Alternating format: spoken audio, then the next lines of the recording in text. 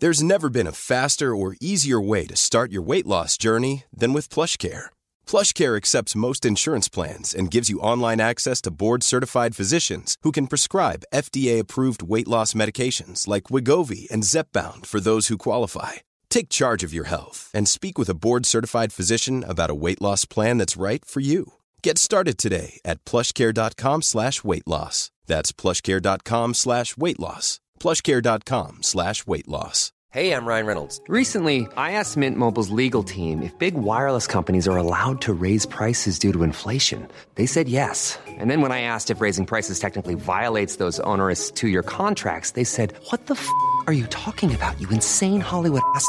So to recap, we're cutting the price of Mint Unlimited from $30 a month to just $15 a month. Give it a try at mintmobile.com/switch. $45 up front for 3 months plus taxes and fees. Promo rate for new customers for limited time. Unlimited more than 40 gigabytes per month. Slows full terms at mintmobile.com.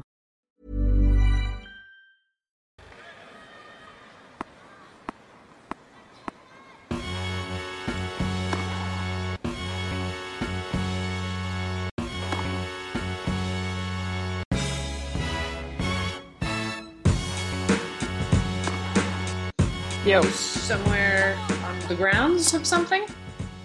I'm in Nottingham, yes. Nottingham grass has a courts of Nottingham. grass court tournament. It's where Robin Hood is from. This is correct, Caitlin. We are about a 3-minute walk from the Robin Hood Castle. Oh, really? Have you been to it before? No, not yet. No, not yet. It looks frigid based on your outfit. It's freezing here. It's not getting above 68 degrees all week. Who's your player got? Is she playing today? No, Sam is not playing today. She may play tomorrow. Depends on the schedule because the rain has been, it's been shitty weather over the last couple of days. So everybody's backed up. Not good. And this is one of many grass court events ahead of Wimbledon, it goes, of course. Yeah, Nottingham, Birmingham, Eastbourne, and then Wimbledon. So it's a good. Everyone's going to get very used to the cloudy, rainy conditions of England. You can't really play on a grass court that has had rain on it. It's one of the few surfaces that just does not absorb water. No, it does not. You have to have the bubble up. And if you don't have the bubble up, then you have the covers on the court, but then you have to get the water off of those and you've got to clean that and you've got to let it dry. So it's, it's my favorite surface, but it is also the world's most frustrating surface to play on because you really have to have perfect conditions to play in it. Though it's been cloudy all day and we are playing. You may hear in the background a bit of clapping from the centre court here. And there it is. Oh, I like how the Brits have adjusted to all of the interruptions in play with just drinking. Yeah. There's we've got a little bit of pint action going on. We've got a little bit of gin action going on. We've got a scampi and chips. We've got a Lavazza stand. They like a little bit of a fair here in England. They like to sort of make everyone feel at home. Well, I love that. And actually, as we are speaking today, I'm still in Brooklyn, New York, where it is a beautiful 75 degrees. It has been so bad here in New York in the last couple of weeks, but now finally we have good weather. And I just booked my tickets to Wimbledon. Fun details for anybody listening. Stay tuned and sign up to our newsletter for a sneak peek about how to attend our London Racket House, which is going to be in Wimbledon Village. We don't charge tickets to this event. It's invite only. But if you're somebody who listens to the podcast and somebody who's been subscribing to our newsletter since the jump, you will get access to be invited to this 2-day event in London, England. Renee, we're already off to the races. We're already recording. It's our podcast. We are already on the grass courts, but we do this Monday after the French Open have an opportunity to look back on clay season, specifically the clay Grand Slam that just occurred. Roland Garros. Nobody should have been surprised at who was hoisting the trophies between Iga Swiatek on the women's side and Rafa Nadal on the men's. But I am curious as to any sort of takeaways or new thoughts you might have had in terms of watching not only this weekend's matches, but really watching for the past 2 weeks. So obviously we're coming off the French Open. What an incredible couple of weeks. We had such a strange couple of years really at the French Open with obviously no fans. We had the masks. I mean, who can forget the champion holding up the trophy with the masks? And, you know, it just felt so weird. And then, of course, we had it at a random time. And then, you know, we've had some pretty crappy weather over the last few years at the French. And then all of a sudden this year, it was like the heavens just, the clouds went away, the sun came out. It was the most amazing 2 weeks of weather. And we had some spectacular tennis, and, you know, to have great weather in Paris and all the crowds back, and everybody commented on that and their speeches and how nice it is over the last few years, how difficult COVID has been for all the players and obviously for the French Federation and the fans, and they were all back. And, you know, we just had some spectacular matches. Of course, probably the match of the tournament.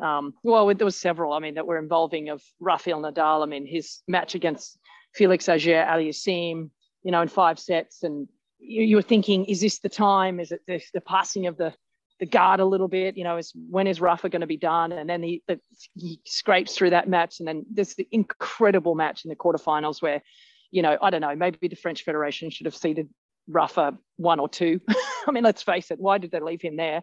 And of course, he has to play against Novak in the quarterfinals, and one of the truly unbelievable, once again, memorable matches between, you know, 2 greatest players of all time. And, you know, and then it's almost like it was too easy for him, obviously, in the final. But, you know, he had that just that awful injury from Zverev where the match was just going forever, over 3 hours, and hadn't even finished 2 sets. And, you know, just to see Rafa again find a way with a literally a dead foot. I mean, and I knew when he said that he was bringing his doctor to the French Open, I knew exactly what was going to be happening. I knew that he would be hitting that foot up with as much painkiller, anesthetic that he could to make the foot operable, you know, to be able to operate on the tennis court and run. And, you know, to see what he did by winning the tournament again is just outrageous.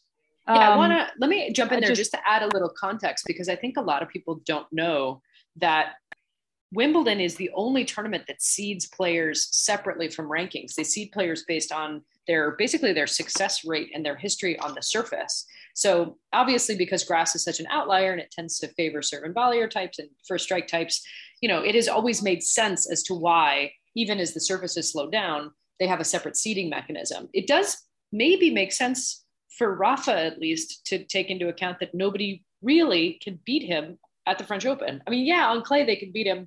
Obviously, Madrid at altitude. He's not won every single Barcelona or Rome or Madrid or Monte Carlo tournament he's entered. But, you know, for the French Open, he's lost 3 times in 17 attempts. So it sort of does make you wonder why they wouldn't just adjust it so that we don't have a Novak Rafa quarterfinal. You know what I mean? Yeah, of course. I mean, I think the only one, I think they could have left Tsitsipas, obviously, where he was, just because, you know, he played so well that last year. I mean, he was 1 set away from winning the French Open last year. So clearly leave him there, and he had a great season on clay.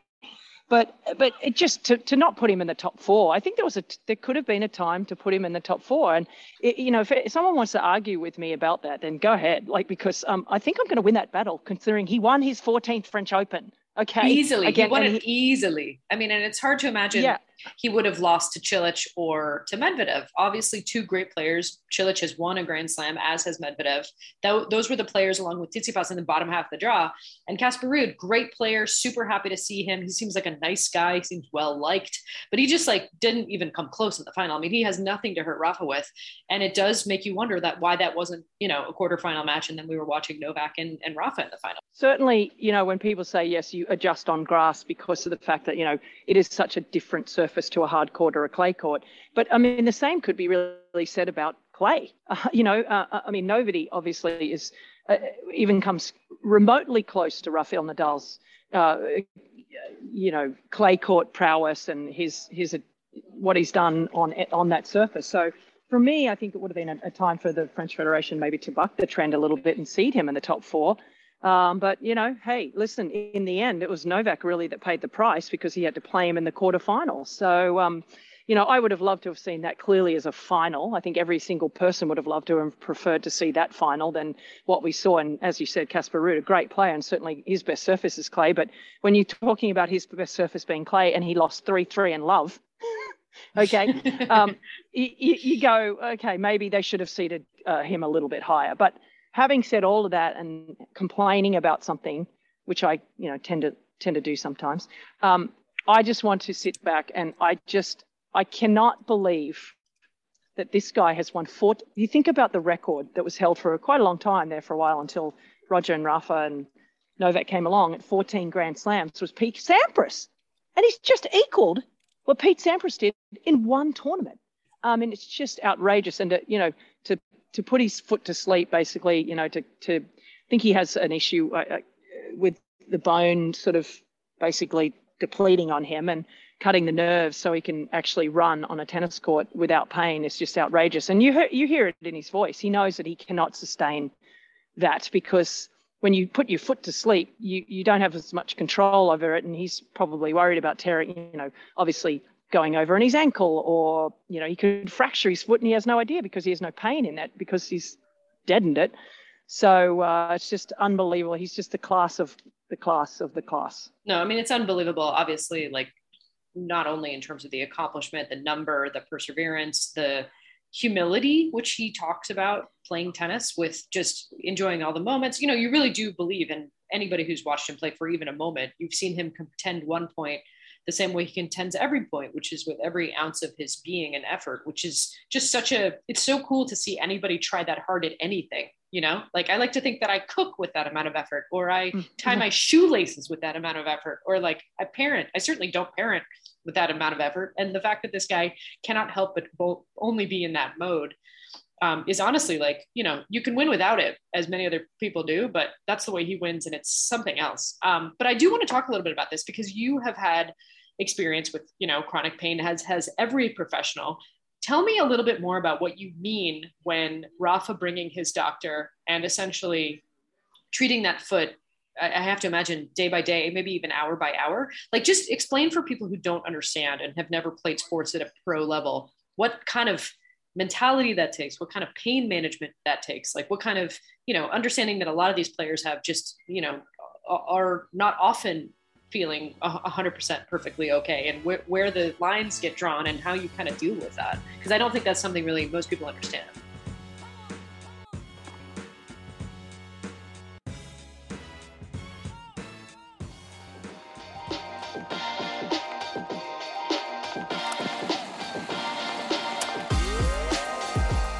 As anyone who's been following along this show knows, Renee and I both went pretty hard in the paint in March, not necessarily eating our best or living our most healthy, balanced lives. That's why we were so excited when Sakara came our way, offering to have us try out one of their 3-day meals. These are nutrient-dense meals, snacks, and supplements that nourish your body.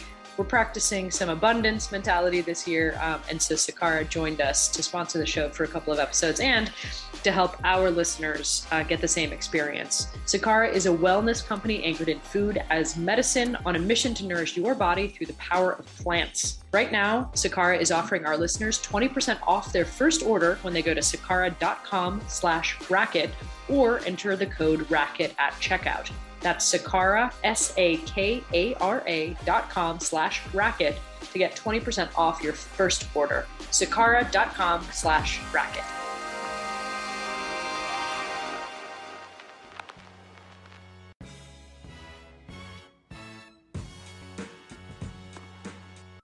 Well, I think that's the only reason why he would think about playing Wimbledon, to be quite honest. I mean, he missed it playing last year, I believe, because of the same injury. So I think that now he's going to give it his best. I think he'll wait a couple of weeks to, settle it. I have to tell you, I walked in behind him at transportation. I think it was like middle weekend time. So he obviously already played 2 or 3 matches, and he was limping badly in front of me. So clearly when he's not on the painkillers and the anesthetic in the injury, he's in a tremendous amount of pain. So I think, what he said in the post-match interview was, we'll see what we can do other than what we're doing now, which is to, I guess, burn off whatever they do, some sort of stuff to see if they can do it that way, rather than just completely keep putting, an anesthetic in there to quell the pain. But yeah, I mean, look, it's an opportunity for him to possibly win the calendar Grand Slam. And my God, would that solidify him as the greatest certainly of this generation to win a calendar Grand Slam. We saw how Novak came so close to it last year, and he's done well at the US Open in the past. He's defending champion, so obviously Wimbledon's going to be a big mountain to climb. We know how well Novak plays on grass, and I don't think that Rafa will play there unless he's able to move. And so we all wait with bated breath, like we did yesterday. Like you said, during the speech, I have to tell you, I had dinner with Donna Vekic, Maria Sakkari, and Ayla Tomljanovic last night. And the first thing we all said to each other was, were you guys all waiting for him to say, I'll be back next year or whatever? And Maria's like, I was just hanging on what he was saying. So he's so beloved by players and he's so admired. And everyone was a little relieved when they didn't hear him say, I'm retiring.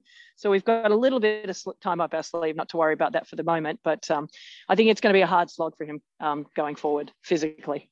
Yeah, seems like it. All right, let's spend a minute talking about the women. I mean, Iga, there's not really much you can say. She is head and shoulders above the rest of the field at the moment.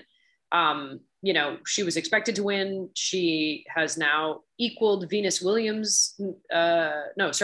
Serena Williams' streak, and it has Venus's in her sights if she wins one more match of 35. It's just crazy to think of how dominant she is at the moment. It's kind of reminding me of some of those Djokovic years where he just looked unbeatable and tactically unmatchable because she's not only outplaying people physically, she's seeming to leave opponents vexed. That's certainly what happened to Coco on Saturday. What's your takeaway from that match? I was obviously happy to see her in it. It's nice to have an American. Jess Pegula also had a great tournament. They came very close in winning the doubles together, losing in 3 to Caro Garcia and Kristina Mladenovic. But I do think Coco has a little bit of game left to develop before she's able to hang in there. Maybe not against an Iga, but against a top 30 player, because she didn't play any heading into the championship match. So I do wonder, what's your take on, sure, Iga and how much she's, head and shoulders above everybody at the moment, but also, if you were coaching Coco, what you would sort of encourage her to take away from the match and maybe keep working on. Well, I mean, if I was, in her camp, I'd be delighted. I mean, to make a singles and doubles final, her second doubles final of a Grand Slam, that's only going to help her going forward and dealing with the pressures of, winning a Grand Slam, whether it's in doubles. And I am such an advocate of young players playing doubles. We've seen some terrific players through the years win doubles Grand Slams prior to winning a singles Grand Slam. I mean, the list is quite long. And, Ash Barty, for one, who's recent, who won the US Open doubles before she won her singles Grand Slams. I mean, we saw Azarenka win mixed doubles Grand Slams. The list is long. I don't need to go through them, but I think it's really, really important for young players to play doubles. I think it helps them in big moments and playing tournament matches and being on the big courts. But I think, what we saw in the final is also someone, as you said, Iga, just so unbelievably confident going in every match. I mean, she had a bit of a struggle in one match. She went 3 sets, didn't play her tactically best match. But I think what we saw was also just a couple of the weaknesses on, the forehand side of Coco, which certainly is better on clay because she gets more time. And I always said that I thought she would be better on clay because of that. But you could see the tactical response from Iga. It was backhand cross court, and as soon as she could go backhand down the line, because really Coco's backhand is just so good that as soon as she could get it to Coco's forehand, she was taking that backhand straight down the line and forcing Coco to have to do something really special with her forehand and either go back to Iga's backhand or really hit a good one to the forehand. And she either didn't hit it well or she missed it to the forehand. You could just tell the tactical sense that Iga had out there. She knew exactly what she needed to do. And I think because tennis is always about matchups. And you could see that, for example, in the semi-final, Trevisan is a lefty. So her balls tend to go into the backhand side of Coco. And you saw how comfortable Coco was in that matchup because of that matchup. Whereas playing against Iga, it's completely the opposite. So you see how comfortable she was playing Trevisan. Clearly, Trevisan's not the player that Iga is. But the flip side is that Iga's game is just a nightmare to play, particularly on clay against for Coco because of that matchup of going into the backhand and then back to the forehand. So we saw that every single time Iga took that forehand down the line, the point went back into Iga's favor. And, we saw her really dismantle Coco. And also, I would say you're 18 years of age. You have never been in a Grand Slam singles final. It is a very, very, very different situation. It takes a really special player to win their first ever Grand Slam that they enter in singles. And I just think she's fantastic. I think she's going on the right track. She's, working with a new coach now a little bit more, and as well as her dad. And, I just think she's doing everything the right way. And may I say, even away from the tennis, and I tweeted this, two of the nicest young ladies you'll ever meet in your entire life, playing against each other in that final, loving the game of tennis.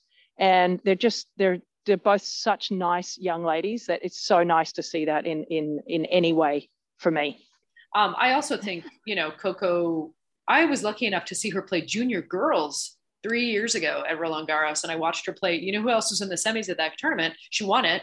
She beat Katie McNally, her doubles partner in the finals, who beat Iga in one of the semis, and the other semi, Coco beat Leylah Fernandez. And so it really is funny when you get to go to these Grand Slams. One of my favorite parts is getting to see the junior players, the wheelchair players, the legends players. And for me, tennis is not just singles, it's doubles, it's mixed, it's all these other events. And the slams really do offer up all of that on a platter. So that is my way of getting you to talk about Gabriela Sabatini and your own experience talking about legends. Sure. Like, I'm also here to hear that. So any thoughts or takeaways on the legends this year? I have a few matches because she hurt her shoulder so badly. And so it really comes down to a lot of times with these legends that we can actually get through the matches without physically dying. But it was lovely to see Gabriela and Gisela Dulko, because let me tell you, they happen to be the best looking pair of all time walking onto the tennis court. Would agree with and that. They matched perfectly, and they had their Lacoste outfits. They did lose in the final to Flavia and Francesca, but it's just so nice for all of us to see each other and all of us to catch up, to be quite honest with you. So that's always really fun for all of us to get a chance to not only get back on the courts together, but actually to see each other. I haven't seen Gisela Dulko in 8 years or something. So it's just always so fun. And we love it. We love it. We love it. Although there's a few aches and pains out there. Yeah. I mean, not going to die. Maybe you guys should take the Rafa mentality and just be willing to sacrifice your body parts, and then this wouldn't be such an issue. Well, the doctor did say to me when he said, when do you want to get the injection in your shoulder? And I said, well, I think I should wait until after I'm done. He said, well, yes, because we do have to get do we have to get a TUE? Like, you have to get exceptions to get certain things, for the drugs and all that sort of stuff. And I said, no, don't worry about it. I'm not under that restriction. You can give me any drugs you want, mate. They all had a good laugh about that. But I did have to wait until I was out before I got my injection. But I'm feeling better, Caitlin. I think I might be back at Wimbledon serving at least 100 miles an hour.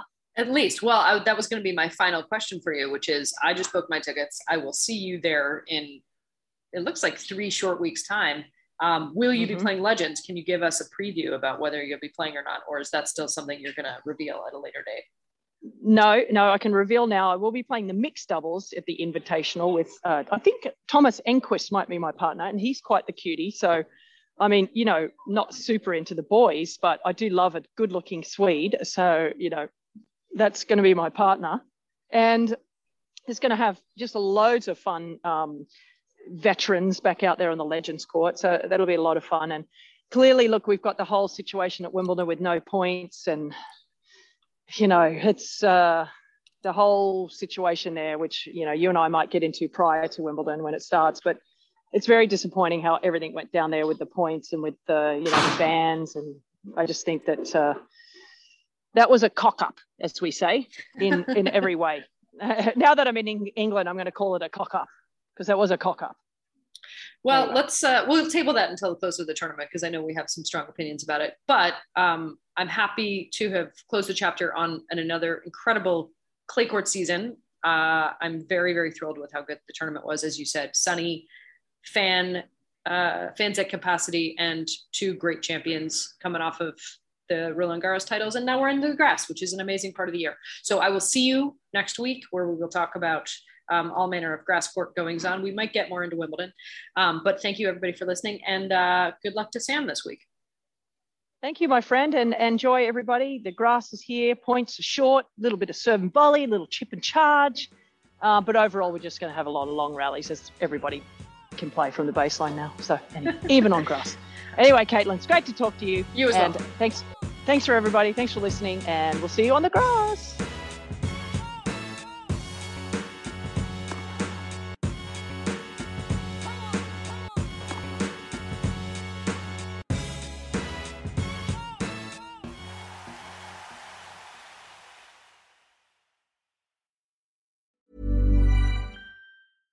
Imagine the softest sheets you've ever felt. Now imagine them getting even softer over time. That's what you'll feel with Boll & Branch's organic cotton sheets. In a recent customer survey, 96% replied that Boll & Branch sheets get softer with every wash. Start getting your best night's sleep in these sheets that get softer and softer for years to come. Try their sheets with a 30-night guarantee. Plus, get 15% off your first order at bollandbranch.com. Code BUTTERY. Exclusions apply. See site for details.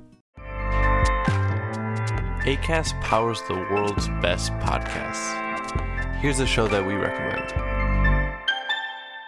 The Real Housewives is a guilty pleasure for most, but if you're looking to not feel guilty about that pleasure, tune in to Everything Iconic with me, Danny Pellegrino, where I break down all the messy moments and behind-the-scenes antics of Bravo's popular franchise. And on Everything Iconic, I also interview celebrity guests like Kelly Ripa, Keke Palmer, Drew Barrymore, Cameron Diaz, and more about their guilty pleasures, their past work, and so much more. So if you're pop culture obsessed and find yourself watching way too much reality TV like me, tune in to Everything Iconic with Danny Pellegrino, wherever you listen to podcasts.